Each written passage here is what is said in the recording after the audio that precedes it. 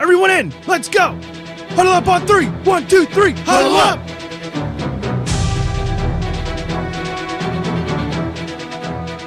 You all know what you have to do. Remember, no one, and I mean no one, comes into our house and pushes us around. This is your game now, gentlemen.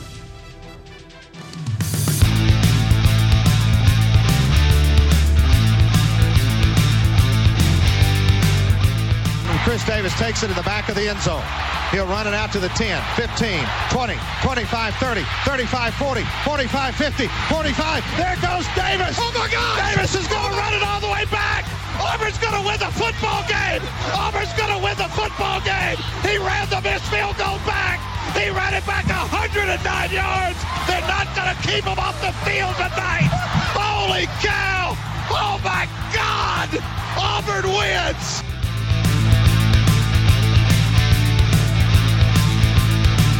This could be a sentence that a month ago would sound incomprehensible. From 31 yards, McPherson, and Cincinnati is heading to the Super Bowl. He called it again, I'm sure. He walked up and he goes, "Can you believe, Coach? We're going to the Super Bowl." And now, welcome everyone to the Huddle Up Podcast. You are looking live. Good evening, everyone. Welcome in, Huddle Up Podcast. It is Tuesday night, January the 17th, 2023, and we are back for another trip through the sports world. The field is narrowing.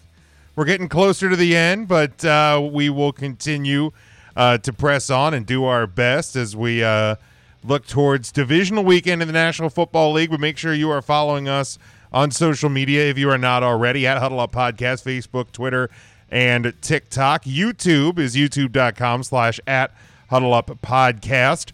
Also, you can check out our merchandise over at tpublic.com, as well as subscribing to us on all podcast platforms. Make sure you subscribe, follow, tell your friends, get as many people in on the action. We've had a lot of growth over the past couple of months, and we hope to continue that not only through the end of the live season here, but into our off season as well. And we will talk more about that in a few weeks, because still plenty to talk about. Right now, just myself and Matt. I think we'll have Ernest DJ Christian at some point. Student of the game Kyle Nash is off covering UCF basketball tonight, so he will not be joining us on the live show. But Matt, how you doing this week, my friend? Doing well. I got to watch some stress-free football this weekend, which is always nice when you get to the playoffs, to have one of those weekends where you can just kind of take everything in. And despite, I think, what a lot of people thought, we got some pretty good games out of the weekend. I think there were only two of the games that were completely lopsided, and even one of those was still close at halftime, and then just kind of San Francisco was like, "Oh, that's right, we had a game today. Yeah. What are we doing here?" Yeah, even otherwise everything was pretty competitive until you got to Monday night. Yeah, even into the third quarter, I think Seattle was kind of making a game of it, and San Francisco kind of pulled away. Everything else pretty close. Yeah, much to a lot of people's surprise, including myself. Last night was not close. It was never close, and it was that way in my favor, which, like I said, I didn't really see that one coming, but we'll certainly talk about the weekend that was, look ahead to the weekend that will be. Devin and Mike checking in with us live. Hope you guys are doing well, and if you are following along with us live, you can interact with us. I think there's still an issue with StreamYard and Twitter, so if you want to give your live reactions with us, hop over on the Facebook or the YouTube live feed, and you can give your reactions in the comments. I do want to start off, though, and for those that know, Matt and I, we cover pro wrestling and have our pro wrestling podcast, 3CT, on Thursday nights. Some kind of crazy breaking news we were just talking about before we hit the the start and went live here, there's a lot of reports going around, and it seems to have been confirmed with the kind of local scene here on the East Coast that one half of the Briscoe brothers, the Ring of Honor tag team champions, Jay Briscoe, was was in a car accident, and there are some reports that he has passed away. Not 100% confirmed yet, but certainly want to send our condolences and our prayers and all that with his family and him if the reports aren't 100% true, but the news does not seem great at this hour. So just kind of another one of those unfortunate and sobering reminders of the fragility of life. So not a great way to start, and certainly if you are a pro wrestling fan, we will be covering that as much as we can on 3CT this week on Thursday Night Live. So all right, Matt, let's then, no good way to transition, but let's get to the good, the bad, and the ugly from the sports weekend.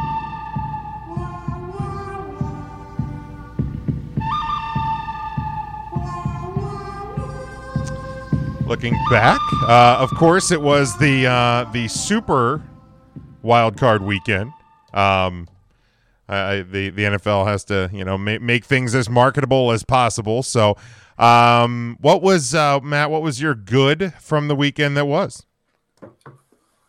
I'm going to give it to the 49ers. I think that even though there was kind of a slow start for them, and we saw Seattle kind of hang into it, a lot of questions were, is Brock Purdy going to be able to carry this success on into the playoffs? And granted, it was against the 7 seed, so I don't think we've seen him against a true test yet in terms of a strong defense, since Seattle's defense this year is not the Legion of Boom or anything close to it. They're probably one of the worst defenses in the NFL, but I think still seeing a unproven rookie, if we can still call him unproven at this point, go into the playoffs and handle business the way he needed to, make the throws that he needed to, because we did see some quarterbacks that were not making the throws this weekend. So as easy as those throws may have looked, you still have to deliver, and he did. So I will give it to the Niners for the offense kind of being able to keep the pace with the defense, giving them the chances that they did. Yeah, for sure. I mean, the question has kind of been for me with Brock Purdy and the Niners is when is this rookie bubble going to burst? I mean, we've seen it with upstart quarterbacks, and they'll play good for a while. Defenses start to figure them out, and there's kind of this learning curve where they kind of regress a bit, and then some never get back to that form. Some do and improve even better. We haven't seen that regression point yet with Brock Purdy. So, will that continue through this weekend? We'll certainly be previewing those games in a little bit here. But I'll go to Devin's here in the comments, because this is one I had penciled in up until last night. His good, he said, is the Dolphins playing a good game on Sunday. The future looks a lot brighter. That's fair, Devin. That is. Yeah. I think the Dolphins hung around a little bit more than a lot of people were anticipating. Certainly more than I was.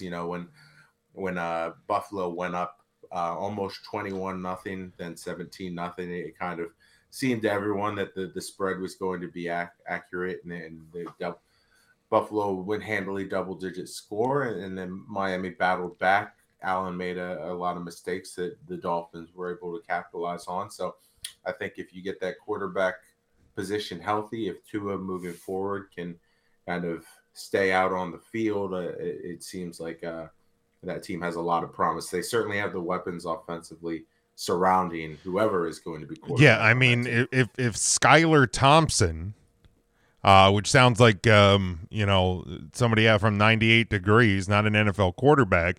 But if Skylar Thompson can go toe-to-toe with Buffalo in January, this place that we've been told since the beginning of the season, if the Bills get home field advantage, there's no beating them. And Skylar Thompson goes in and almost does the thing on Wild Card Weekend. So, certainly something to be to feel positive about there, Devin, and to all Dolphins fans. Mine, and I'll get to Mike's in the comments in a second. And this, I'm Kyle, I'll play it for you, even though you're not here with us on the air. I tried to tell you, but you wouldn't listen. Kyle went at me the other week because how dare I be frustrated with my own quarterback who is making poor decisions and playing poorly. But I'll go homer with mine, and specifically to the quarterback of the Dallas Cowboys. There's been a lot of questions, justifiably so, a lot of criticism, justifiably so, at Dak Prescott this season. He has not been great. It has not been all on him, but he has not been without blame down the stretch. And last night, again, I understand the Tampa Bay Buccaneers were 8-9. I understand that this Bucs team was not very good, but we've seen Dak and the Cowboys ill perform against worse teams at times. So Dak Prescott, to me, played his best game as a pro last night. Competition, I understand, but with all the criticism, with all the weight of everything around, the noise around that team down the stretch, all of the talk of Brady is 7-0 against the Cowboys. The Cowboys are 1-6 in the playoffs in the blue uniforms. They don't play well on grass. The laundry list of criticisms and questions and all of that. And Dak played almost flawlessly last night. One or two kind of missed passes later in the game. The first two drives weren't great, but once he locked in, he was spectacular. So, I hope, and this is what I was talking about with a colleague of mine today, that is a Cowboys fan, that our hope is that this is him turning the corner. Again, this is a Bucs team that was 8-9, that won a terrible division. We're aware of this, and the task is going to be much harder 5 days from now. But for one night in South Florida, or I guess more Central Florida, Dak Prescott looked like the guy who deserved to get paid what we're paying him. So kudos to Dak, obviously to the Cowboys, but I'm especially happy, and it's my good for this week was the play of Dak Prescott. Yeah, again, similar to Brock Purdy, Tampa Bay's defense, not the greatest, but, like I had said, there were some QBs specifically on the other team in that game that were not making the throws that they needed to, and Dak was making the throws. So whether the defense on Tampa Bay is one that's going to be able to stop a quarterback playing well doesn't really matter, because at the end of the day, he delivered. Right. And I think that certainly is something that needs to be said for anyone catching criticism. And we'll get to the bad and the ugly, but it made me smile when you played Kyle's Tried to Tell You, but you didn't listen, because he gave us that quote about the Jaguars-Chargers games, and unfortunately he's not here to kind of eat up how incorrect he was in that analysis. That is certainly true, and let's go here to Mike's. His good was, well, first he auto-corrected Rumble in the Jungle, which it was the Rumble in the Jungle. He corrected it, the fumble in the jungle. Yes, for Bengals fans, have to be much happier that play went the way it did than the alternative, because Mike may not be as happy today if that play doesn't end up the way it did. But the 98-yard fumble return touchdown to clinch the game for the Bengals, a 7-point victory, but in the playoffs, you don't need style points. You just need to have more more points on the scoreboard than you. A win when you get this darn right, exactly. It doesn't have to be pretty. It doesn't have to be great. All you have to do is advance. We've seen ugly Super Bowl wins, and I was 10 years old when the last time I was able to celebrate one from my team, so I'll take an ugly one at this point. I don't care. But yeah, certainly good there for Bengals fans. Close battle again. We talked about with the Bills and some of their questions, and we'll get to power rankings and all of that talk later. But the Bills struggling to put away Skylar Thompson. The Bengals, I know Tyler Huntley's better than Skylar Thompson, at least right now. But if Lamar was there, would it have been a different story? No way to tell, but the Bengals did what they had to do. They got the win. So congratulations to Mike and to the Bengals fans. Matt, what was your bad from the weekend that was? So my bad will go to that game on the other side of the ball in terms of Ravens versus Bengals, because the clock management we saw from the Ravens to close out the game would have been ugly if not for another collapse that we saw on the same weekend. So we will go with bad for the Ravens and how they closed out the game. When you have an opportunity to go down the field and possibly win the game and you're acting like you have 4 minutes before halftime, that's not the effort that we've come to expect from a Harbaugh coach team. I was under the impression that they were going to try to go down for the score and then go for the win with a 2-point conversion. That's what I was expecting in terms of aggressiveness from Harbaugh, and instead we saw them just kind of sit back and wait and run and take their time and huddle while the clock's still running and you're not calling timeouts like they get to carry those 2 timeouts into next season for the first game or something. Wait, that's not how it works? It was just a weird coaching display from Harbaugh, not one that we've come to expect from someone who has, been to Super Bowls, won Super Bowls, is a very accomplished head coach. To have that lack of awareness, and you can't put it all on the quarterback, because at the end of the day, he can still call those timeouts if he sees fit, and there just seemed to be no urgency at all from that sideline. Yeah, I don't necessarily wholeheartedly disagree with some of the decision to let the clock play down, because I guess we've seen Brady do it, we've seen Mahomes do it, we've seen Allen do it. You don't want to be on the bad side of a 30-second touchdown or field goal winning drive. So I don't. You got to tie first though. Well, that's certainly true, but so I don't necessarily disagree with all of it, but it's certainly not like you said what we've come to expect with John Harbaugh team. Finally joining.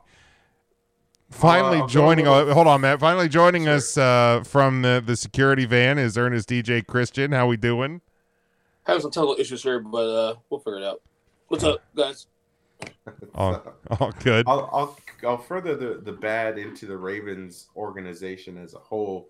At the end of the day, when some of the comments that we're hearing from players on the team of if Lamar was here, we would have won. Why wasn't I getting the ball in this situation, et cetera, et cetera. It just was not a good look post game either from a number of players on the team, specifically Dobbins, but. I think there were plenty of opportunities for other players to kind of step up, be leaders, and kind of squash that, and it didn't happen. So those comments probably shouldn't have even been made. Stronger leadership in the locker room, they don't get made. Yeah, that almost borderlines to ugly. The breakdown day by the Ravens. Certainly not what you want to hear. I mean, some of it may be factual, but certainly not what you want to hear coming out of the games this weekend, and they're having to look towards this weekend or this offseason and next season. But EJ, let's backtrack a minute since we didn't get your good. What was your good from the past weekend? No, my good was actually the amount of competitive football we had this weekend. Look at the last 2 years, wildcard weekend, Super Walker weekend has been shitty. To be real, it's been shitty. And this week we thought it would be the same situation, and yet we had really 5 or 6 games competitive. Even the Seahawks-Niners game, late third quarter, Seahawks had a chance to take a lead, and then Jim fumbles the ball, and the rest is history. But other than last night's game, it was a competitive wildcard weekend. Really enjoyable. Yeah, we kind of touched on that. A couple minutes ago. Mm-hmm. That really, with the exception of last night's game, it really was kind of one of the better wild card weekends we can remember in quite a while. Certainly the best since the addition of the 7th team on both sides. Absolutely. EJ, what was your bad from the weekend? My bad is actually the bad analysis all week leading into the Cowboys-Bucks game from the mainstream media. Okay. I know it's fun. I know it's fun to make fun of the Cowboys, and we do it on the show all the time with you, Jim, and the media, Stephen A. Smith, and the whole thing with the Cowboys, and but the fact that so many people pick up the Bucks to win the game was like, it's weird. You guys not watch this team all year long? They were not good all year long. Even their 8 wins, they were horrible. Like the only way Dallas lost that game last night, they beat themselves. Like Dallas is far away the better team. And again, I know we get into the analysis of like, let's make fun of the Cowboys because no, Dallas is a better team than Tampa Bay, and last night went the way it should have actually. Honestly. Not unheard of for Dallas to beat themselves, EJ. Right, and I think that's agreed. But these two teams though, like last year, San Fran was on par with Dallas. I picked San Fran last year. This year, no excuses. Dallas should have beaten their asses. And I told Jim all week they're going to win comfortably. Right, but I mean the talking point doesn't come out of nowhere, though. I mean, right. This is an organization who has found itself on the comically bad side of failure for so many times. I mean, you go back to seasons where they were the number 1 seed. They were the NFC East champion. They're 12-4. They're 13-3. They're 11-5. They end up drawing a 6 seed in the second round if they had a bye, or the 6 seed in the first round, and they found ways they found ways to lose, and so while it's probably heavy-handed, but we also have to keep in mind, and I'm certainly not trying to defend national sports media, which can be just a honk fest at times. Well, too much, right? Also the narrative around the Cowboys being bad sells ratings and sells clicks. So that certainly plays into it as well. There's a number of rabid fan bases that analysts are going to attack to try to just get viewership up, and it's the Cowboys is one of them. The Eagles is going to certainly be one of them. I look forward to that all week this week, and hearing how Daniel Jones is now the second coming of Joe Montana, and how the Eagles are going to just get absolutely annihilated. Is going to be slow down, dude. On a lot, and I look forward to Nick Wright just hammering that home all week. You want to have an annoying sports media week. If the Eagles and Cowboys both win this week, next week will be insufferable. Like in national sports media. So we'll obviously get to our picks later, but be my worst nightmare. but yeah, it will get obnoxious. If both those teams win. We'll get to the predictions later. My bad from the weekend. Look, I know everybody wants to write the Kurt Coupins saga from Sunday, and granted, the last play of the game was not good. I don't know if that's a play call, if that's a bad read, I don't know what that was. That was bad. There's no escaping that. And I'm not taking any credit away from the New York Giants, but the Vikings defense was terrible on Sunday. That's my bad.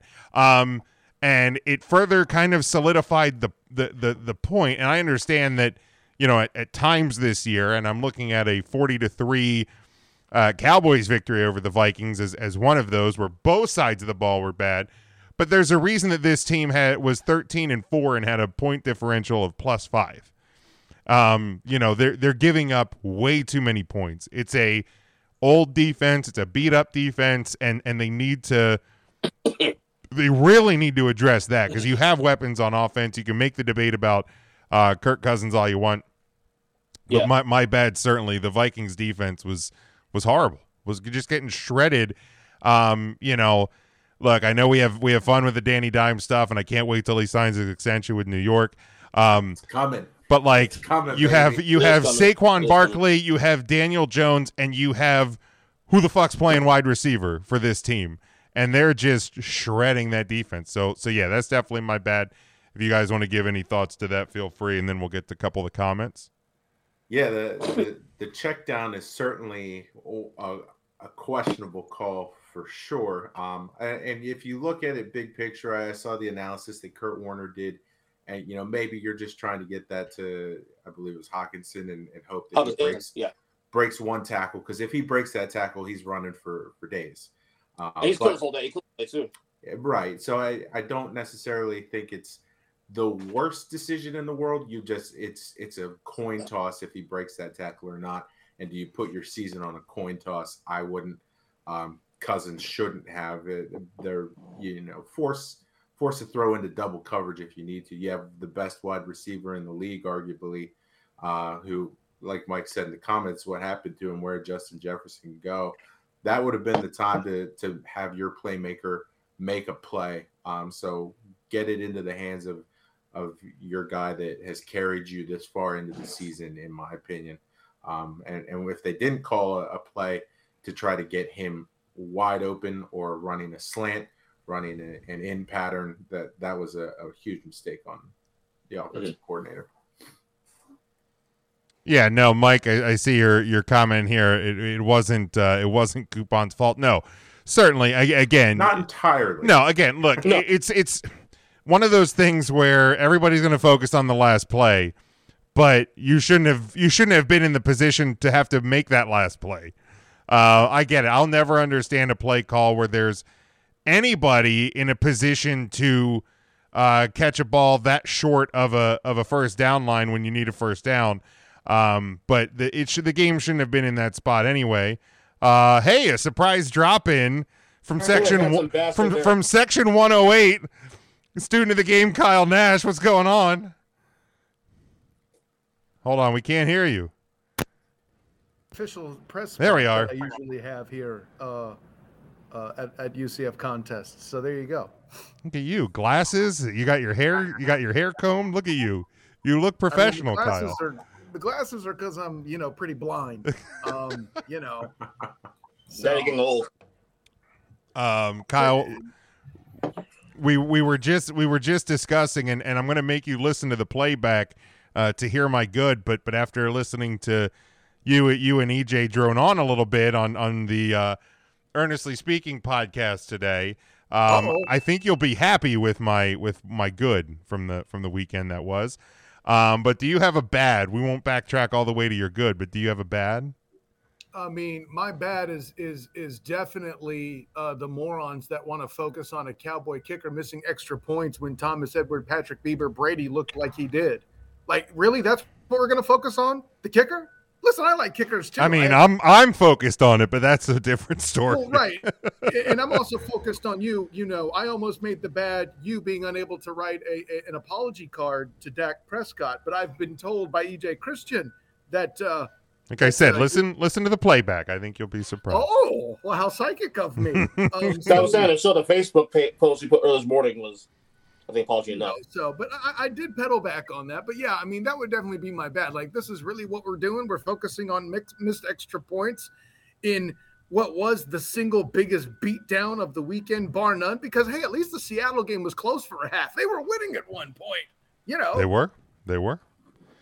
Let's see here. Mike's bad. Where the F did Justin Jefferson go? Yeah, that wasn't great for the Vikings or anybody involved.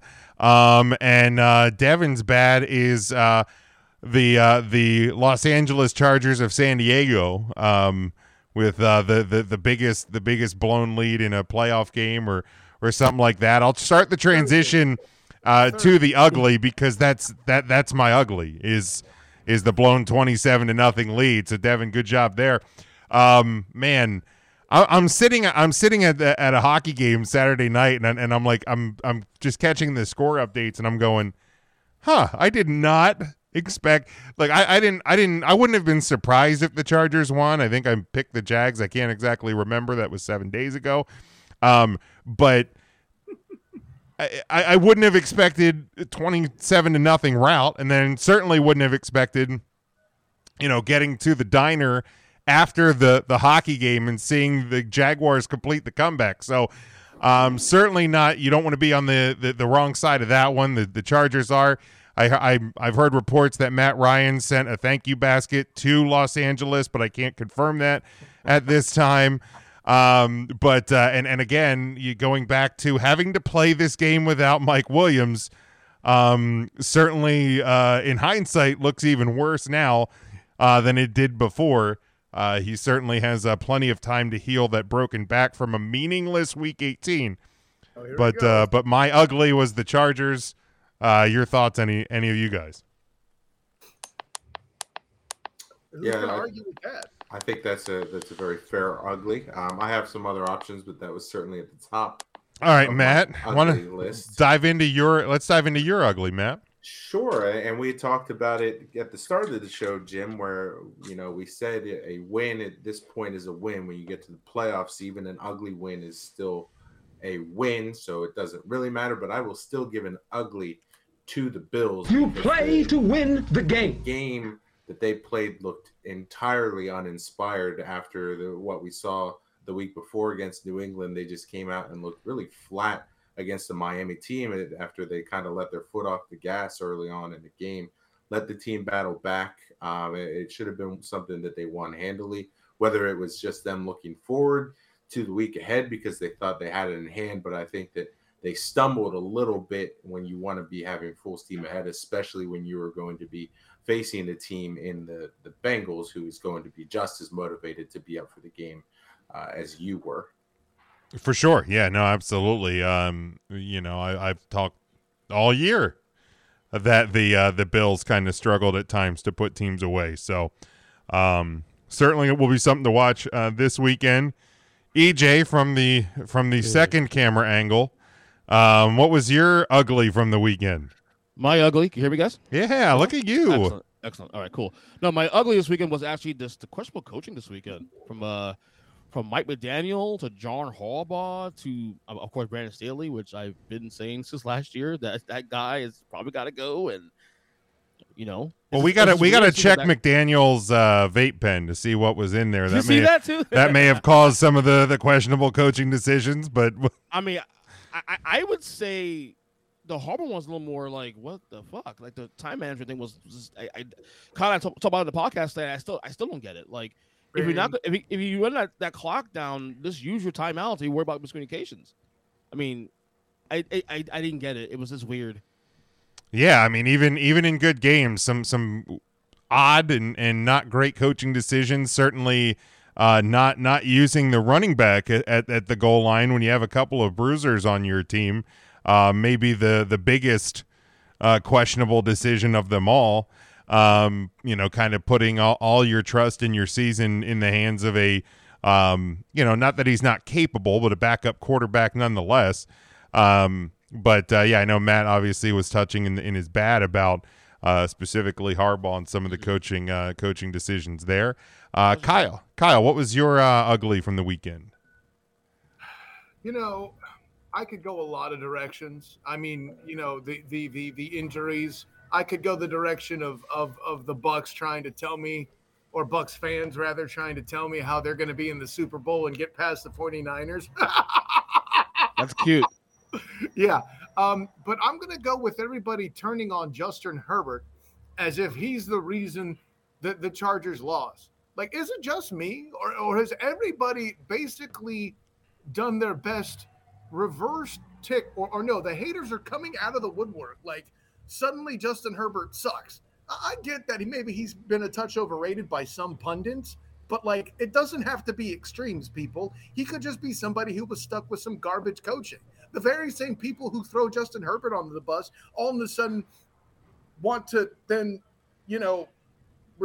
forget 4 or 5 tweets ago they were bitching about the whole Mike Williams back thing. And that's not on you, Jim. I'm not giving you a hard time. You aren't this guy, but I've seen it out there, and it's quite ridiculous. I've seen people who are very respectable. They tour the AFC South, for example. I don't get throwing Herbert under the bus. I think it's very silly to do that. He's still going to be a top 10, top 15 quarterback in this league, regardless of how this game went.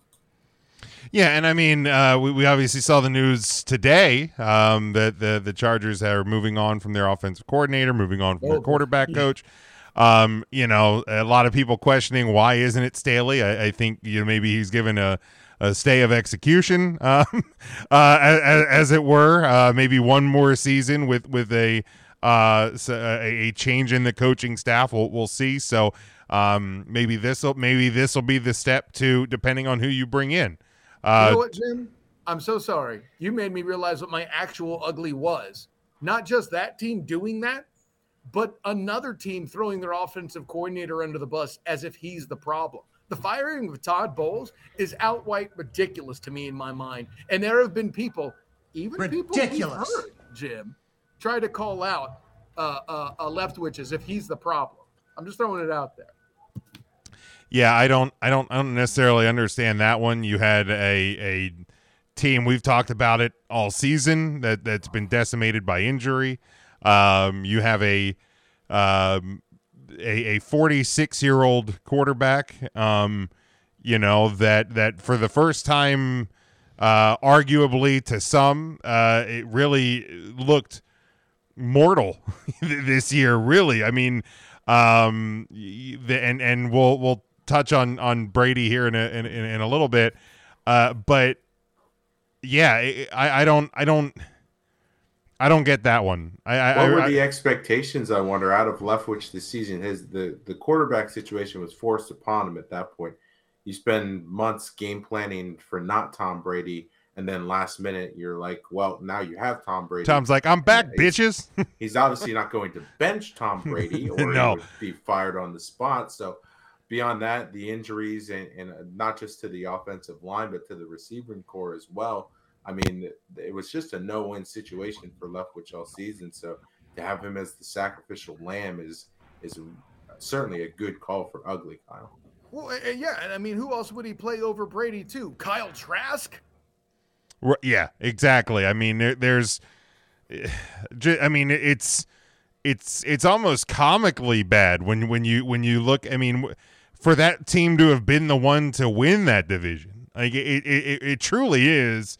It truly is a marvel of how rough that division, that whole situation was. And EJ, I want to dive into something that you said on your podcast, your Unfiltered pod today, because you said that you would still today, and I don't know that I necessarily disagree with it, but we'll dive in real quick, and we'll field to the panel, because you said that you would still take Tom Brady over half the quarterbacks in this league. I think looking at the 1 year sample, I'm not looking at the next two years. So I'm saying right now, if I'm starting 2023, he's still better than at least half. All right, well let's go to the tape. Let's go to the tape. We're basing this off of who was the starting quarterbacks this year. So I get some teams can change, but let's work the list. Let's start. We'll go down the AFC first. Assuming Baltimore works out a deal with Lamar Jackson. Lamar, obviously. Okay. Kyle and Matt chime in as well. Lamar. Okay. Josh Allen. Josh Allen, obviously. Josh Allen. Okay. Joe Burrow. Yep. Burrow. Okay. Deshaun Watson. Keep going. Yeah. Okay. Russell Wilson. Yeah, Watson. Yep. Okay, so you still got Watson. Been looking bad this year. Russell Wilson. That's tough. That's tough right now. Tough, but I still probably go with Russ. Same here. 1 year sample. 1 year sample. Yeah. It's tough. It's tough. I will go Russ, but it's Okay. it's a tough. That's really tough though. Slight lean towards. Nice. There you go. Slight. I see what you did there. The Texans, Davis Mills / Jeff Driscoll. Brady. Hey, you found one. All right. All right, we got one.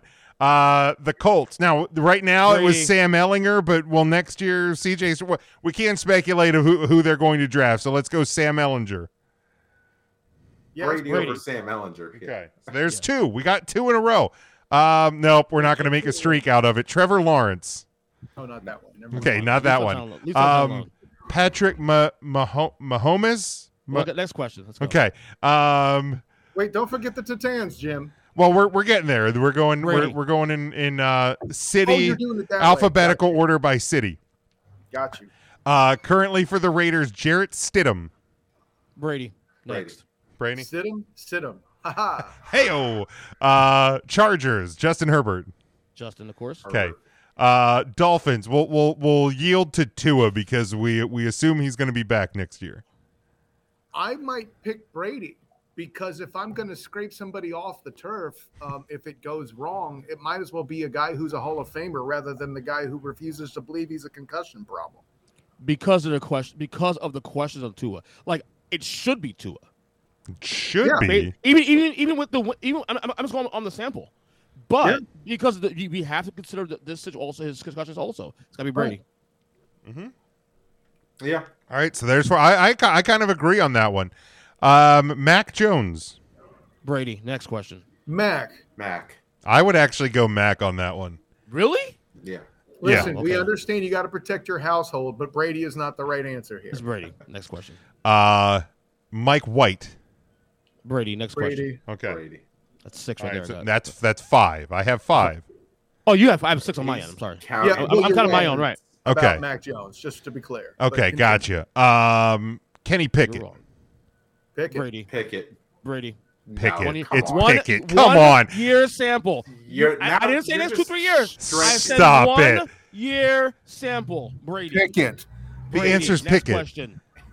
Pickett's a better passer and he's more 1 mobile year. right now, even for 1 year. You have an argument. It's Pickett though. I got Brady. Here's the thing. Brutal. EJ, you're forgetting it's a mobile quarterback league now, and Brady is not that. Pickett. All right, he's going Brady. He's trying to prove a point. The Titans, Josh Dobbs, Tannehill, God who knows who's going to be starting. Brady. Yeah, that one's easy. All right, so for the panel, we have 6 in the AFC. EJ, I believe you have 8. Correct, sir. Ridiculous. So he's on his own pace barely with bad takes. Yeah. Falcons, Desmond Ridder. Brady. Next question. Yeah, that one's a Brady. Cardinals. I mean, Murray's the starter, but he's not going to play most of the season. But if I'm going into next year, it's Brady because of the ACL injury. He's not playing half the year. First off, let's go there. Now, if he's healthy, I'm going to go Kyler Murray, obviously. Right. He's not healthy. That's just a reality situation. I mean, I guess. So with an asterisk, you can put Brady for the Cardinals. Yeah. You know what? Even for our sake, I'll mark Brady for that one. The Panthers, Sam Darnold. Brady. Well, I got to pause there. I feel like they're going to be working to kind of draft a guy or get a guy in free agency. Well, we're going off what we have now because we kind of treated the Colts the same way. Right. So this is the asterisk. Brady. So this is the third asterisk. And this is actually a topic we can revisit over the offseason too, especially. The Colts are an asterisk, the Cardinals, and now the Panthers. Houston's definitely drafting a QB. Well, that's true too. So really, it's 4 asterisks. Yeah, it really is. Jim, we're now getting into territory about what the point you made in the 5 discussions about super early polls being stupid. Just saying, Bing. Well, sure. I mean, you can go check that out. Justin Fields. Fields. Okay. Fields. Dak Prescott. Dakota. Jared Goff. I would. After this year, I'll go Goff. Yeah, you found the one instance where I don't scoff at Goff. We're gonna go Aaron Rodgers because we don't know differently at this point. It's still wrong. Charlet, yes. Okay, yeah. What if it's Jordan Love? Do you go Brady or Love? Brady. Okay. Baker Mayfield, I guess? Question mark for the Rams. Brady. Next question. Cousins. Right. Wait, that was. If you gave okay, so Matt. Time out. Go ahead. Yeah, Matt. So we went Baker Mayfield for the Rams and not Stafford. Is that correct? I mean, even if it's Stafford, are you going Stafford or Brady? I would go Stafford over Brady. Are we going Stafford healthy and knowing his spinal's okay? Or are we going Stafford? That's why I said Brady. It's a big deal because I think his career is over. I would trust personally. I would probably trust Tom Brady for 1 year than Stafford because I feel like Stafford is more cooked than Brady is. Agreed. Right. Okay. It's Detroit's fault. And here's the reason why the answer in Minnesota is Brady is because the very reason he was successful in Tampa is he was plugged in instead of Jameis Winston. It's the same concept, so you have to say Brady here. I mean, you can think also too, like, I mean, it could be a wash possibly. Why are you still? No. I'm just saying. No. I'm with you. If you let me ask you a question. If you insert Brady on that Minnesota team right now, they beat the Giants probably this weekend. Yeah, not close.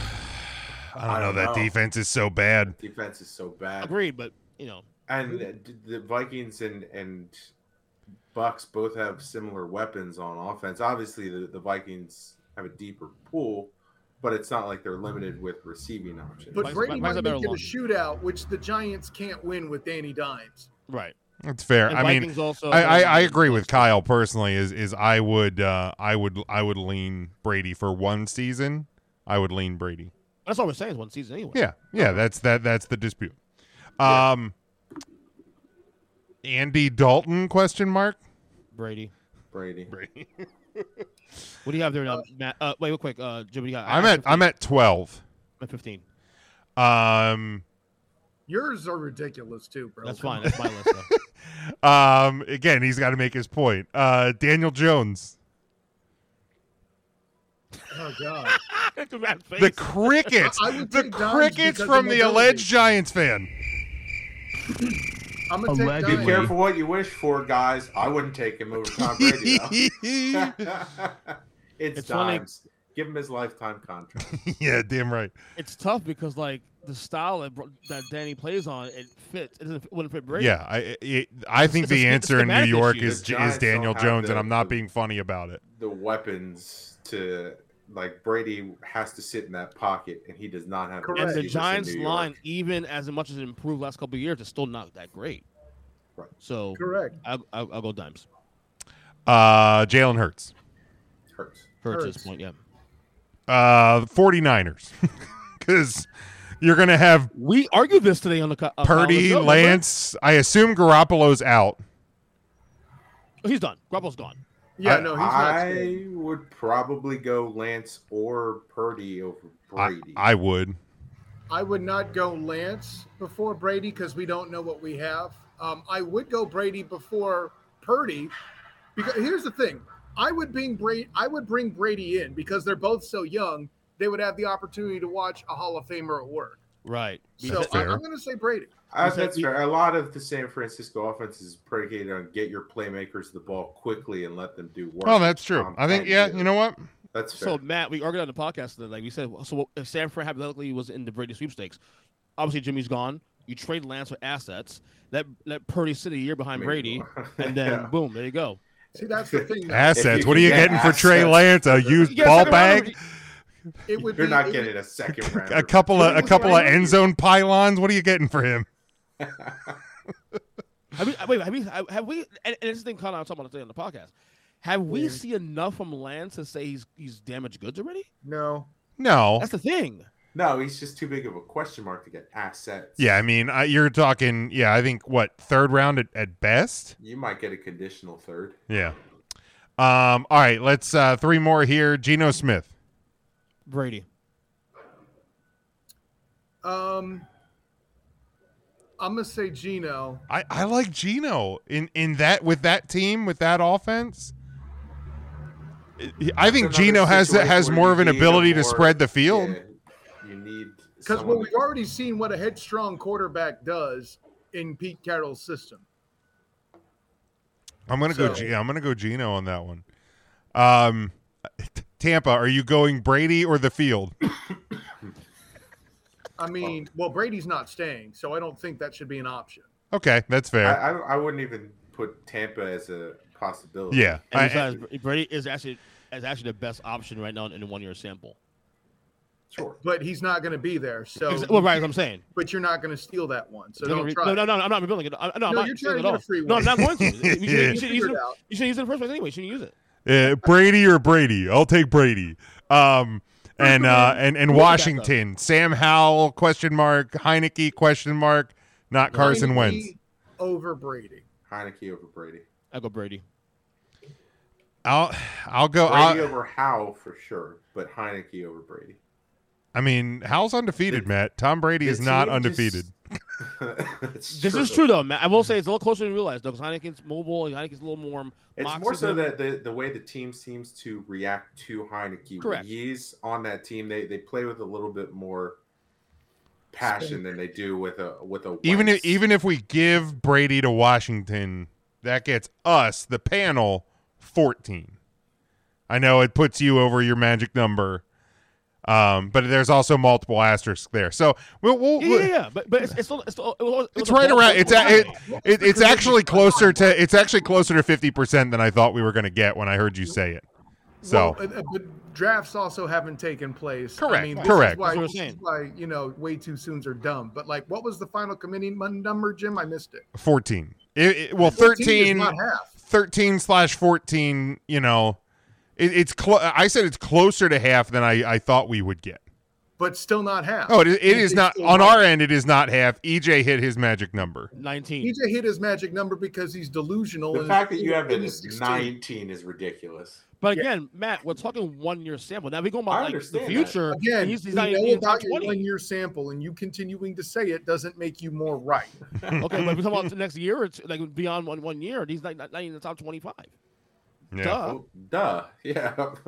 Who's making that argument? Insert Brady in fucking, I don't know, the Raiders. I mean, they're probably at least a playoff team. They've already passed on him once. The Raiders are not a playoff team with Tom Brady. Well, they need to fix I don't agree with that. Playoff. They need. Well, I mean, they need to fix their defense situation, but the offense would be great.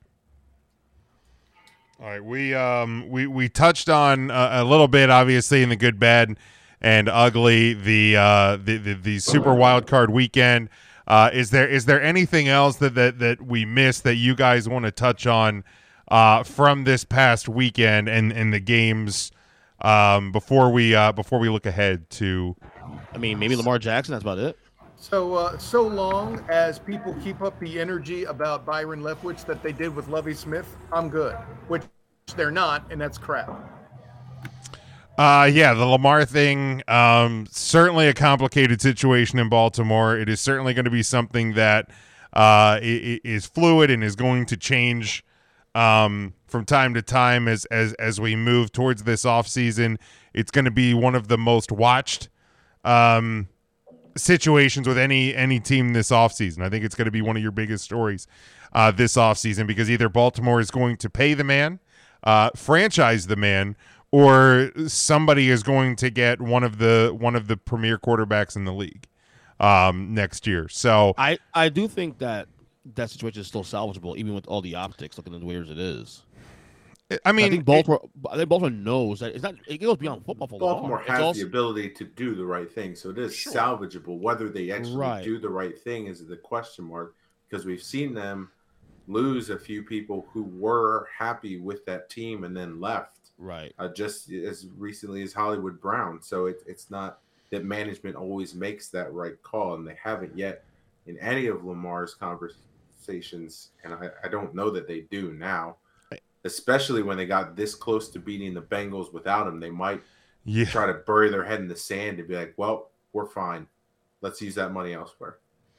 Yeah, and that's the thing is, and I think, Kyle, you may have said it on EJ's podcast, but it is a point that has been hit by a lot of people in sports media.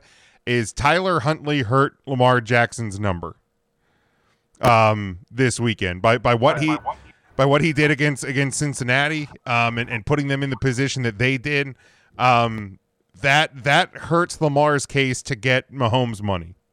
There's no disputing that. And also too, because here's the thing, like the thing we've heard about and around Lamar Jackson is, well, look how good he's been, and the Ravens haven't given him weapons. Okay, well, if you pay him Mahomes money, how are you getting him the weapons that he allegedly so desperately needs as well? Because you're not going to be able to bring in elite receivers and elite running backs and bolster that offense, or bolster that defense and all of that. Like, something's got to give there. There's only so much money that can go out on an NFL roster. So, I'm not saying that Lamar Jackson doesn't deserve a huge contract. That's not what I'm saying. But I think if you're the Ravens, you have to be careful if and how much you give a guy who has trouble finishing seasons as well. Like if we want to be really honest about, I mean, the guy, because of the style of quarterback that he is, maybe because of the lack of weapons. I'm not putting it all on Lamar's shoulders. That he is a bit injury prone. So Deshaun Watson is the standard bearer right now, currently for he's the current standard, right, for guarantee money. Sure, $240 million. Whatever yeah. It was. I don't think he is, no, because the owners are outright rebelling against the Browns as a franchise. Of course, right. No, hold on. Somebody may try to do that, but it's not going to fly. So I'm not prepared. That's such an outlier of a situation. This is like people trying to think that Le'Veon Bell was going to reset the market, but when it fell on its face, it didn't work. Now, maybe he drove the market up some, but as far as setting the market, you're going to be looking at Patrick Mahomes II, right? Mahomes actually, his contract is not as bad as you realize. When you break down no, it's not, because into it's laced with something else, but it's not bad as much as it's big, right? So that's kind of the standard set. And I get the part about him being hurt, Jim. To the Ravens' credit, they did what the Falcons did with Michael Vick. When he got his big deal, they had a reliable backup that'd be ready on a moment's notice. But you also touched on the lack of assets. If they lock up money in Lamar Jackson, ironically, they'll never fix the problem with the weapons, period, point blank. I'm just curious what the number is that Lamar feels satisfied. The actual number. Yeah, and where Baltimore's willing to pay, and where the bridge could be at. There's probably a sizable gap between those two numbers at this point. Yeah, at least at this point, because you're not going to have him posting what he posted on Instagram, and I think you can tell there's frustrations on both sides. I have friends that are Ravens fans that are less than thrilled with Lamar Jackson at this point. I can't necessarily blame them in some form and fashion. But yeah, it's going to be one to watch. Like I said, I think I know he had a wish list before the season when they were asking him about a possible trade, and Detroit was on that list. I think that if that comes to fruition, Detroit, it's no longer just a frisky team next season. I think that they can compete for the top of the North. Man, they might be the favorites next year to win the North. I'm not even joking. Yeah, I mean, if the Lions could end up landing Lamar Jackson, the Lions do have multiple draft picks thanks to the Stafford trade. Yeah, absolutely. If the Lions can land Lamar Jackson, again, we don't know what's going to happen with the Packers quarterback situation, but to me, I'm putting the Lions ahead of Minnesota. I would. And until we see the Bears prove that they're going to put something around Justin Fields, we can't count them in. And in a post-Aaron Rodgers world, I have a hard time putting the Packers above the Lions in that scenario as well. I know Miami was on the list also, too, of wish list.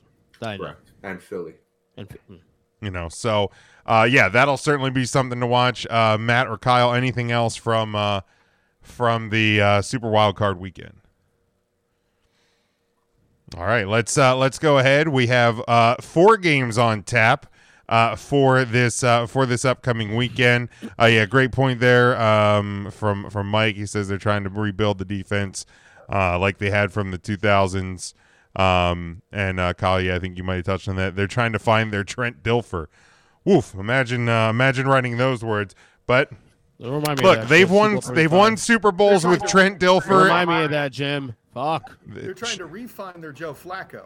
Right. They've won Super Bowls with Trent Dilfer. Who'd they beat in that one, EJ? Oh, yeah, next question. What? It's not like it's like it's your team anyway. Allegedly. Jerry Collins, you were lucky to be there. I agree. We won another one, Minnesota. Yeah. And I get it. And they also, of course, won a Super Bowl with Joe Flacco. But all right, let's go to the games this weekend. Wait, elite Joe Flacco, according to some guy we know. Oh boy. Oh boy. Shut your ass. We start in Kansas City. You have the 4-seed Jacksonville Jaguars traveling to the number 1 seed Kansas City Chiefs, who are an 8.5-point home favorite. 53-0 over under Saturday, 4:30 Eastern time on NBC. EJ, we'll start with you. I think this game will be competitive early, and I think once you get to the middle third quarter, kind of like what Seattle San Fran did. Casey says, "Oh shit, we gotta play football now," and they'll take your business to cover the spread. Over-unders what again? 53. Ooh. Give me under. All right, Matt. I'm definitely going to take Kansas City minus the 8.5. I will take the over, though, in this one. I think that Kansas City will put up enough points to build a comfortable lead. Jacksonville might battle back a little bit. I could see like a 35-21 finish when all is said and done. Kyle, do you want to go next, or do you want me to take it and you can kind of give some of your Jags expertise? Well, here I'll make it really simple. When the Jags faced the Chiefs last time, it was competitive, and it was competitive for a while because the Chiefs had one of their worst games of the season. It was the kind of thing where they eventually, almost get beat by the Texans or did lose to the Colts. Granted, the Jags are a lot better, but at the end of the day, you're telling me Patrick LaVon Mahomes II is going to struggle against a team whose weakness is the defensive secondary. I'm not buying. I got the Chiefs. Yeah, look, the Jags have been one of the hottest teams, and the come from behind win this past weekend was incredible. I wish I could have watched more of the game, but I think we're talking about a team that, and to their credit, arrived a year early. But I think the environment, the clock hitting midnight for Cinderella, all of those things are just going to stack up a little too high against Jacksonville. You know what? I'll give them. They'll cover the 8.5, barely. But give me the slight cover. Slight cover. Maybe it'll be an 8-pointer. But give me the over as well. Devin has Kansas City in the over. Mike has the Jags and the over. And then we go to Saturday night to the number 6 seed Fighting Day Bowls. The New York Giants travel to Philadelphia. The number 1 seed Philadelphia Eagles, who are 7.5-point home favorite. 48 is your over under. 8:15 Eastern time on Fox. Matt, we'll start with you. I mean, I think you've seen all season that I refuse to pick against the team, so I'm not going to start this late in the game. Give me the Eagles. I will take the over, though. I think 48 is a little low given what we've seen the Giants offense able to do these past few weeks and what the Eagles offense has done historically, especially in cold weather games. All right, Kyle. I get that the Eagles and Jalen Hurts are playing their worst football of the year so far. I get that they have student of the game MVP Saquon Barkley on their roster. I get that EJ is allegedly a fan of both teams. But at the end of the day, I am not brave enough to pick the Fighting Day Bowls over Sirianni, the second place candidate for Coach of the Year behind Doug Peterson. Third place. I have the Eagles. Third place. You can hold up. You can hold up this all you want. I give your choice this. Okay. I need both of these. All right, EJ, 2 of your 3 favorite teams. Allegedly. Shut the fuck up. Who do you got here? No, I think much like Seattle, San Francisco, you saw this weekend with teams that are in the same division. They can be competitive. Philly's a better team. There's no question about that. So I think the Giants on the points is actually a smart move here. But Philly wins this game. And give me the under. I think the under is easy, actually. I think it's complicated because and obviously the Eagles are not going to actually I should put this graphic up here for the weekend games. But the Eagles obviously aren't going to reveal a whole lot about the health of Jalen Hurts. So I think that's the big question mark going into this one. Was able to play full participant. Full participant. Okay. Yeah. So you got to think that he's ready to go. Yeah, I think Philly. I think Philly's just they're just too good. I do. No, yeah. I think it could be close for a little while, but I think Philly pulls away. I'll even take Philly to cover the 7.5, and I'm going to go over. I think the Eagles are going to score points, especially if Jalen is 100%. And the Giants, Saquon, I think that they're going to put some points on the board. So 48 does feel a little bit low there. Mike has the Eagles in the under. Devin has Philly and the under as well. Then we go to Sunday. We start at 3:00 Eastern time on CBS. It is the number 3 seed Cincinnati at the number 2 seed Buffalo. Buffalo is a 5-point home favorite. 48 is your over-under on this one. EJ, or Kyle, actually, we'll start with you on this one. Listen, I have no rhyme or reasons. This is probably going to be the closest game of the season, postseason, and all of it. So with that in mind, the only reason I picked the Bills is because I prophesized it and even whispered it into Gabe Davis's ear on the field at UCF's Balance House of FBC Mortgage Stadium when they were playing South Carolina State while I was covering it for the Black and Gold Banneret. Bing! So, yeah, because of that and that alone, I know Mikey Byrne might object. He surely will in the comments shortly. But I have the Bills. All right, EJ. This is tough because I have Cincinnati going to the Super Bowl. But they just lost a lineman, too, this week. And that's a big deal. And this line has moved actually a 1.5 in the last day or so. I'm still with the Bengals. I'm gonna stick with it. I just think they're a more well-rounded team anyway. The Bills have been kind of up and down a little bit last couple of weeks. I don't know. It comes with trust. Who do you trust more? Do you trust Joe Burrow or you trust Josh? Again? Or do you trust Josh? Brett that was a Nicholson Joker line. Who do you trust? I think I need to get that one on the board. The Prince did a soundtrack with my record. But yeah, Josh Allen's never led the league in interceptions. No. I'm with you. I'm just saying that he's a little bit of a gunslinger. That's what I'm saying. I mean, if I had the soundboard, I would be playing "Shut Your Ass." I'm just saying. Play it. Shit. I'll go. Shut the f*** up. I'm gonna go in Cincy here still. I think when it comes to the better, well-rounded team Cincy's been here for, I don't think they'll get too intimidated by the playing in Buffalo because they just did this whole shit last year. Playing in KC, in Tennessee, all that. Give me Cincy to win this game outright. So I was going to cover, and I'll take the over on this one. All right, Matt. I'm definitely going to take the over. I think we'll see a lot of points put up from each team. And again, 48 seems low for what these two offenses are capable of.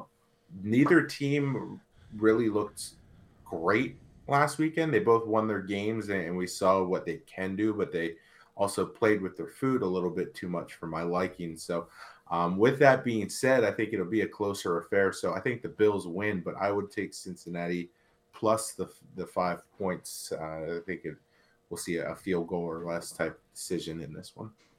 Yeah,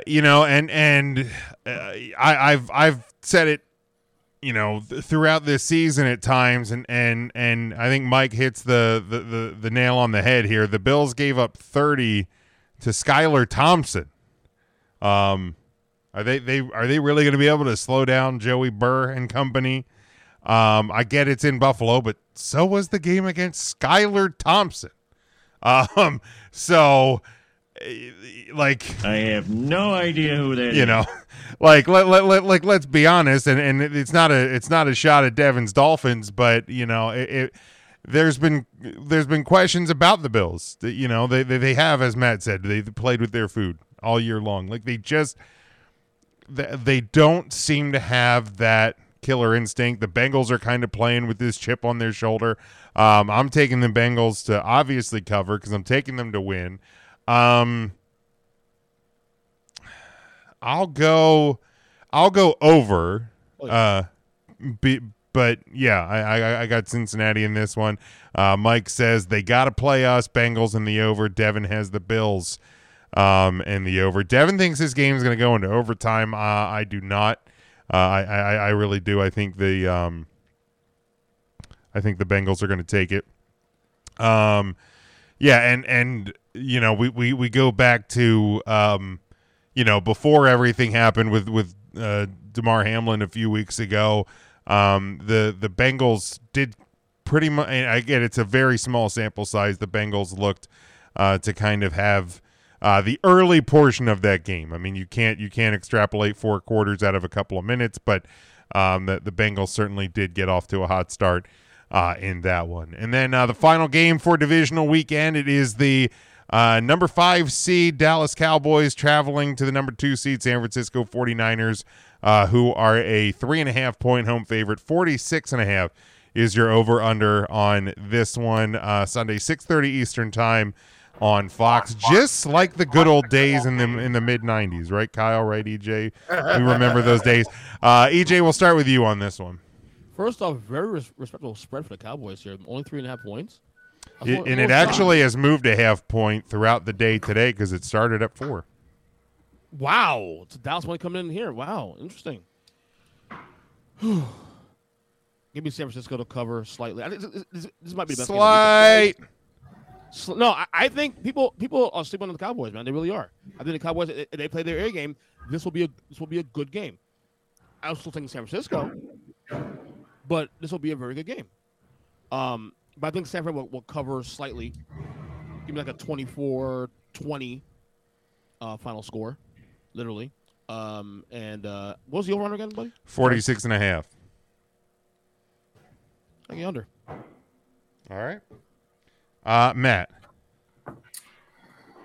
I do think it will be a closer game than we're seeing on.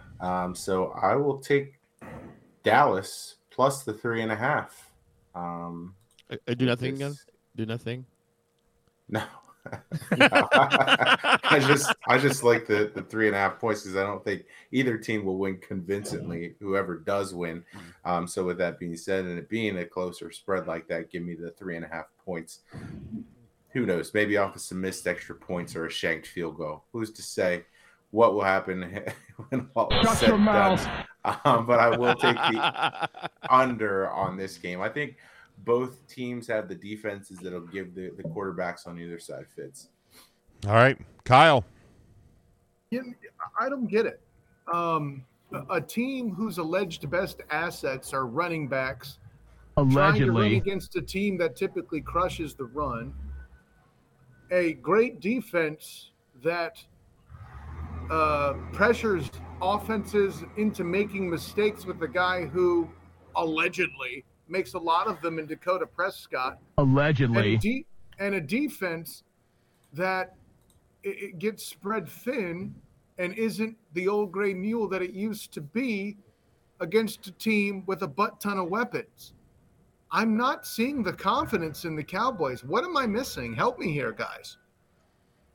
You looking for me to help you? Money, yeah, please. Because for my money, the fact that the spread isn't twice as much as it is, granted, I'm not. It's shocking.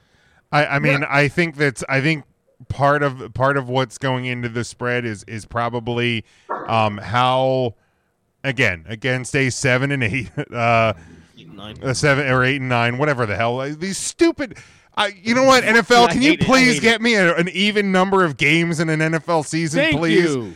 A 8 and 9 Bucks team, but the Cowboys, for the first time in a long time, played about as well as you can on both sides of the ball. I think it's a reaction to what we saw yesterday, probably a bit of an overreaction, to be honest. There's the answer I'm looking for, Jim. It's an overreaction. I got the Niners. You can have your damn field goal and a half. I don't think a mixed extra point's going to come into play here. I'm not saying they're going to spank it like they did the Seahawks, but then if they did, I'm not exactly surprised either. Yeah, I mean, look, don't get me wrong. I am riding the happiness wave today. I was actually in at my office today, reveling in Victory Tuesday. Because for some dumb reason the NFL thinks we need to have Monday night games in the playoffs. I hate it. I fucking hate it. Look, I don't care who won last night. It's dumb. One team is on a short week. I'm not making an excuse if the Cowboys lose, but you have a team on a short week, and there's the 3 games on Saturday, 3 games on Sunday. I don't understand why the math is hard, but fuck you, Roger. Money. Spread the money out. Well, yeah, I mean that's exactly what it is. And I knew it was going to be the Cowboys and Brady because that's the most valuable matchup, and that's going to give you your most talking points on a Tuesday.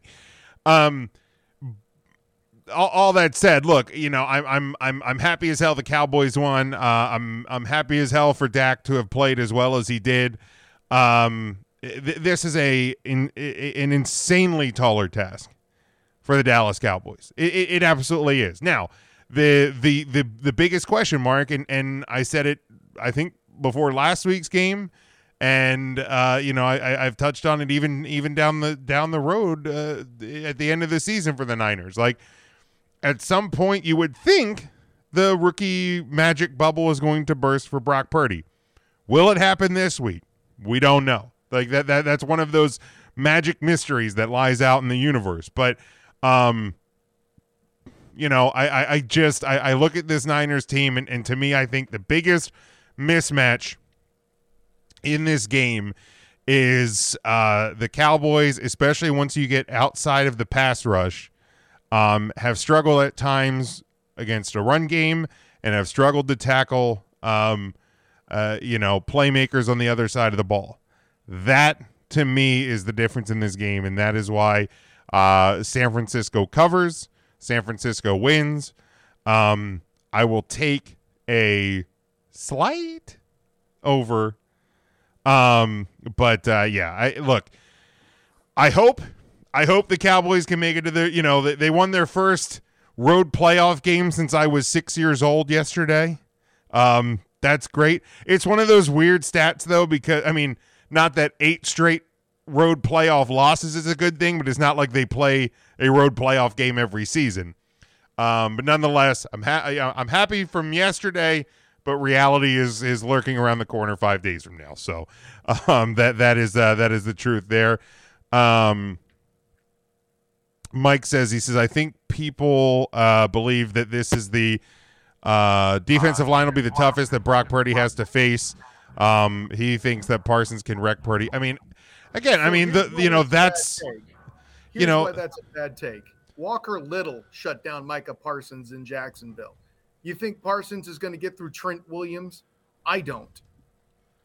I mean, it's possible, but again, it's you know. I love cocky Niner fan here. I love it. Cocky Niner fan. Kyle's back, baby. This is hell yeah. This is analysis. Something you wouldn't know anything about, Mr. Fan of every single team. Okay, I'm just not you, buddy. You know, I mean, I'll say this. Maybe this is the toughest front that Purdy faced. You're trying to tell me that this isn't the toughest that Dakota Prescott faced? And I understand that Trent Williams faced an injury throughout the year. He's still back in the lineup and better at 75% than a lot of guys in the rest of the league. Okay? This does not make sense to me. Also, to the point made earlier when we were discussing EJ's completely trash take about Brady being better than half the quarterbacks in the league. That was right on, of course. The quick release aspect of the Shanahan offense also rules Parsons basically irrelevant. I'll put it this way. Somebody else has to have a really good game for Parsons to have a really good game. And then again, Dakota Prescott's going to make at least one mistake. I mean, I'm glad I wasn't going to say it because then I would have got accosted by. Hey, you already have an apology letter to write, so I wanted to listen to the play. This will be Dak's toughest challenge because it is the best defense in football. So, yeah. Next question. It's certainly like I said. I think it's the toughest task that this Cowboys team has faced all year. Period. I hope more likely to put up points on defense and special teams. Oh, easily San Francisco. Easily San Francisco. Yeah. And that's assuming if it all goes worst case scenario for Purdy, just like Bernier claims. Yeah. Let's see here. Yeah, I mean, if it's still coming down to it, I mean, every team should face challenges. I agree, but I don't have faith enough just by beating a bad Buccaneers team that this Cowboys team is going to rise to the challenge against what some believe, more on that later, is the best team in the playoffs right now. Mike has Cowboys in the under. Devin says he hopes he's wrong, but he has 49ers and the over. But speaking of that later thing. There now?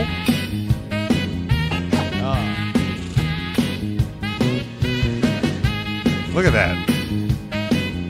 Even in section 108. So white. All right, Jim. You give your card to Kyle. He's the whitest one on the panel. I mean, you saw my failed attempt at dancing one time this season. I think I still have Kyle beat. I'm fairly certain. Let's get this straight. Like, I have a tie and glasses on. If this is what it takes, I'm glad I'm this good a method actor, okay? All right, EJ, for the podcast listener, give us, because as we are only doing the teams that are still in play, your top 8. Top 8. Number 1. Well, so go 8-1. 8-1. It's up to you. It's your segment. 8, the New York Giants. 7, the Jaguars. 6, the Cowboys. 5, the Eagles.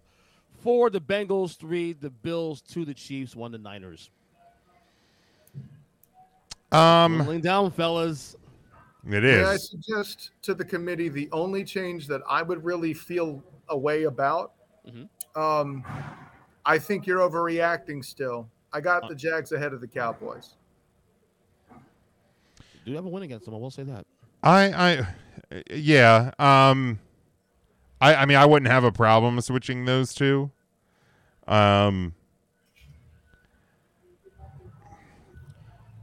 Should Philly be higher? And maybe I'll levy this to Matt. Okay. Because to me, you know, I looked at a Bills team that struggled to put away Skylar Thompson. I looked at a Bengals team that struggled to put away Tyler Huntley. And you're talking about a team that is the number 1 seed in the NFC. Let me defend my real quick why I haven't 5. Okay. There was consideration to put him higher. There's question marks on Jalen Hurts.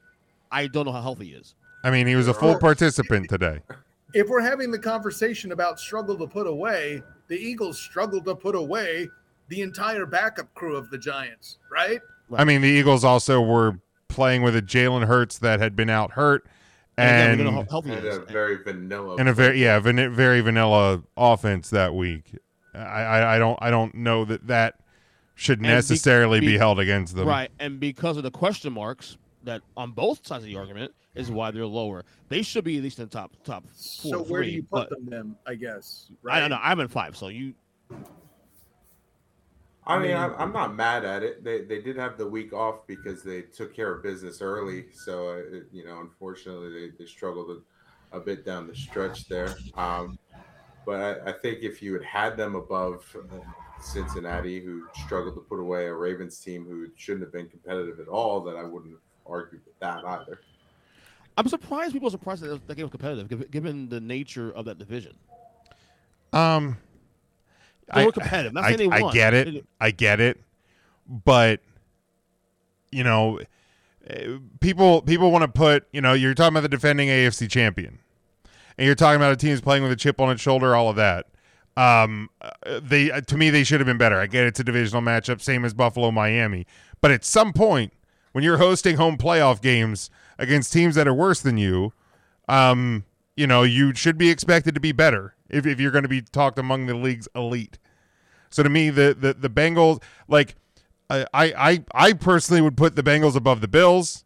Yeah, in hindsight, I might you know, I think there's an argument for 3, 4, and 5 to be in any order. Like I wouldn't 3A, 3B, 3C. Yeah, well, we're not doing that because I don't want to see Kyle's head explode all over Section 108. But you know, if you want to put the Eagles at 3, Bengals 4, Bills 5, I don't have a problem with it. If you want to put Cincy 4, Philly 5, Buffalo, or Philly 4, Buffalo 5. Like, again, I think 1 and 2 are right. We talked about this throughout the season, that there's kind of tiers with teams, that I think your top 2 are correct. 3, 4, or 5 are in that tier. You put them wherever you want. 6 and 7 are in their own tier, and then there's the Giants. But that's the weird thing, though. No offense, EJ, and your alleged favorite team. No, that's okay. But this is the weird thing, though, Jim, about this. Allegedly. Is that I feel like if Hurts is actually healthy, they're in tier 1 also. You know what I'm saying? Like, it's just there's a lot of questions around Jalen Hurts about it. Yeah, and I don't think they should be in tier 1. I don't think they should be locked in at 3. But I think there's a case for Philly to be higher, and it has as much to do with them being the number 1 seed in the NFC as it does with what we saw with Buffalo struggling to put away Skylar Thompson and the Bengals struggling to put away Tyler Huntley and the Ravens. Which is why I don't understand why the argument for Kyle saying Jags over the Cowboys. Now, granted, they did beat them, but so the Giants beat the Jaguars also in the year, but that's another story. But you know, when the Cowboys, granted, it was the Buccaneers, but they did. Wait. But they did the thing that you're complaining that the Bengals Bills didn't do. They put away. It wasn't the Cowboys they beat Tampa this week. It's the way they beat them. They trounced them from start to finish. It was never close. It was never a game. And that, to me, in a playoff game, especially on the road against Tom Brady, even with a bad Bucs team, is still impressive. So it's impressive to beat a garbage team. Again, the way they beat them. No, I'm going to finish here. Can I finish? Beat a weak team and trounce them, air quotes, despite missed field goals, than to take a team that is double digits and would win other divisions, but not one with Patrick Mahomes in it, and come back and after digging themselves in a hole. I don't know that I agree with that. Yeah, I mean, it's EJ. It's your list to defend. I get his argument. I'm just saying that to me, it showed me more. Like, to me, I think Dallas is close. I think the gap between Eagles and Cowboys is actually a lot closer than you give credit for. Also, too, on top of that, so that's a lot of my argument too. Dallas is closer to the top 5 than I think that most people. Well, I don't think we know what the gap between Philly and Dallas are, because the first time Philly and Dallas played, Riptide Rush was under center for Dallas. The second time we saw them play, Uncle Rico was under center for Philadelphia. So I don't think we know how those teams match up. It'd be cool to find out, but I don't think we're gonna. But I don't think we know what that gap is, to be 100% honest. Could it be tight? Are the Cowboys better? They could be. Are the Eagles miles ahead of Dallas? They certainly could be as well. That's a huge unknown. I'm not signing off on anything saying that those two teams are that close to each other. But again, I also when the Tampa Bay scored to end the third quarter, I also saw that game ending a much different way. But that's just the Cowboys beating me up for the last 30 years. But that's your paranoia. And for the record, it's not paranoia when it's based in reality, EJ. Paranoia who watched Tom Brady do it this many years too. Well, that too, but it's not paranoia when it's based in reality. Well, right, but the thing is, it didn't happen. That's the reality. No, and it did not happen. Like I said, I'm more than thrilled that the very next drive the Cowboys went and answered back with a touchdown, something that they have struggled to do at times over the course of their history. For the record, so I mean, I'm not trying to defend the Cowboys there, but you know, allegedly. Nice drop. But yeah, look, I wholeheartedly agree with the Niners at 1 and the Chiefs at 2. I maybe even more wholeheartedly agree with the Giants at 8. Everything else in between, I think there is a discussion for. We will eliminate, half of these teams by the time we meet again next week. We will certainly see how that goes. Let's see. Mike says flip the Bengals and the Bills. He says he'll stop. I mean, don't make me about that. He says he'll stop homering now, but I don't know that I believe that. No, the honestly, on this panel is the one that said it. There's that. But I will. Go ahead. I think they're interchangeable too. Here's the thing, though. You know what? Honestly, in hindsight, I might do that myself because I think the Bills win was a little more concerning than the Bengals win.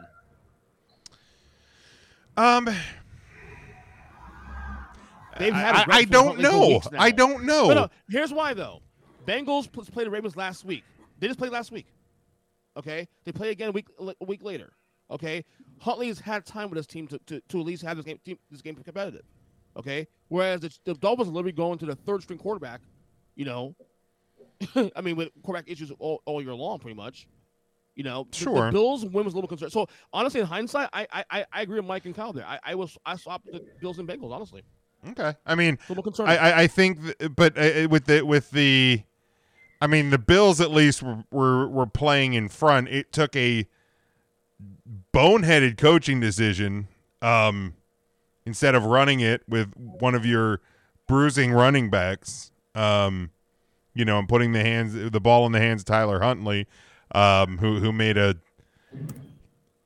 tragic mistake for that team. And it's right place, right time for, pardon me, Mike, for forgetting the name of the Bengals defender. I'm sure you'll put it in the chat here in a second.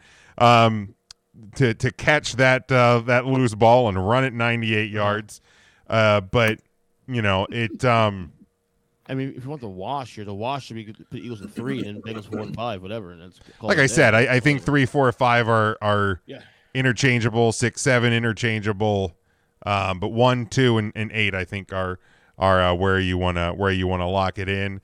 Sam Hubbard, thank you, Mike. I knew you'd be there for me. But speaking of locking it in, we go to our weekly close. You better lock it up. You better lock it up. No, you lock it up. You lock it up. Lock it up. Lock it up. We got a few more weekends in the National Football League, gentlemen. It is winding down. As sad as that is,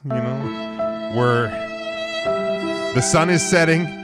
But going into divisional weekend, what are your locks? What are your guarantees for the weekend? EJ, we'll start with you.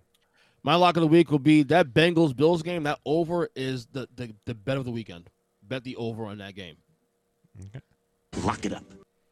All right. I can see that. I can certainly sign off on that one.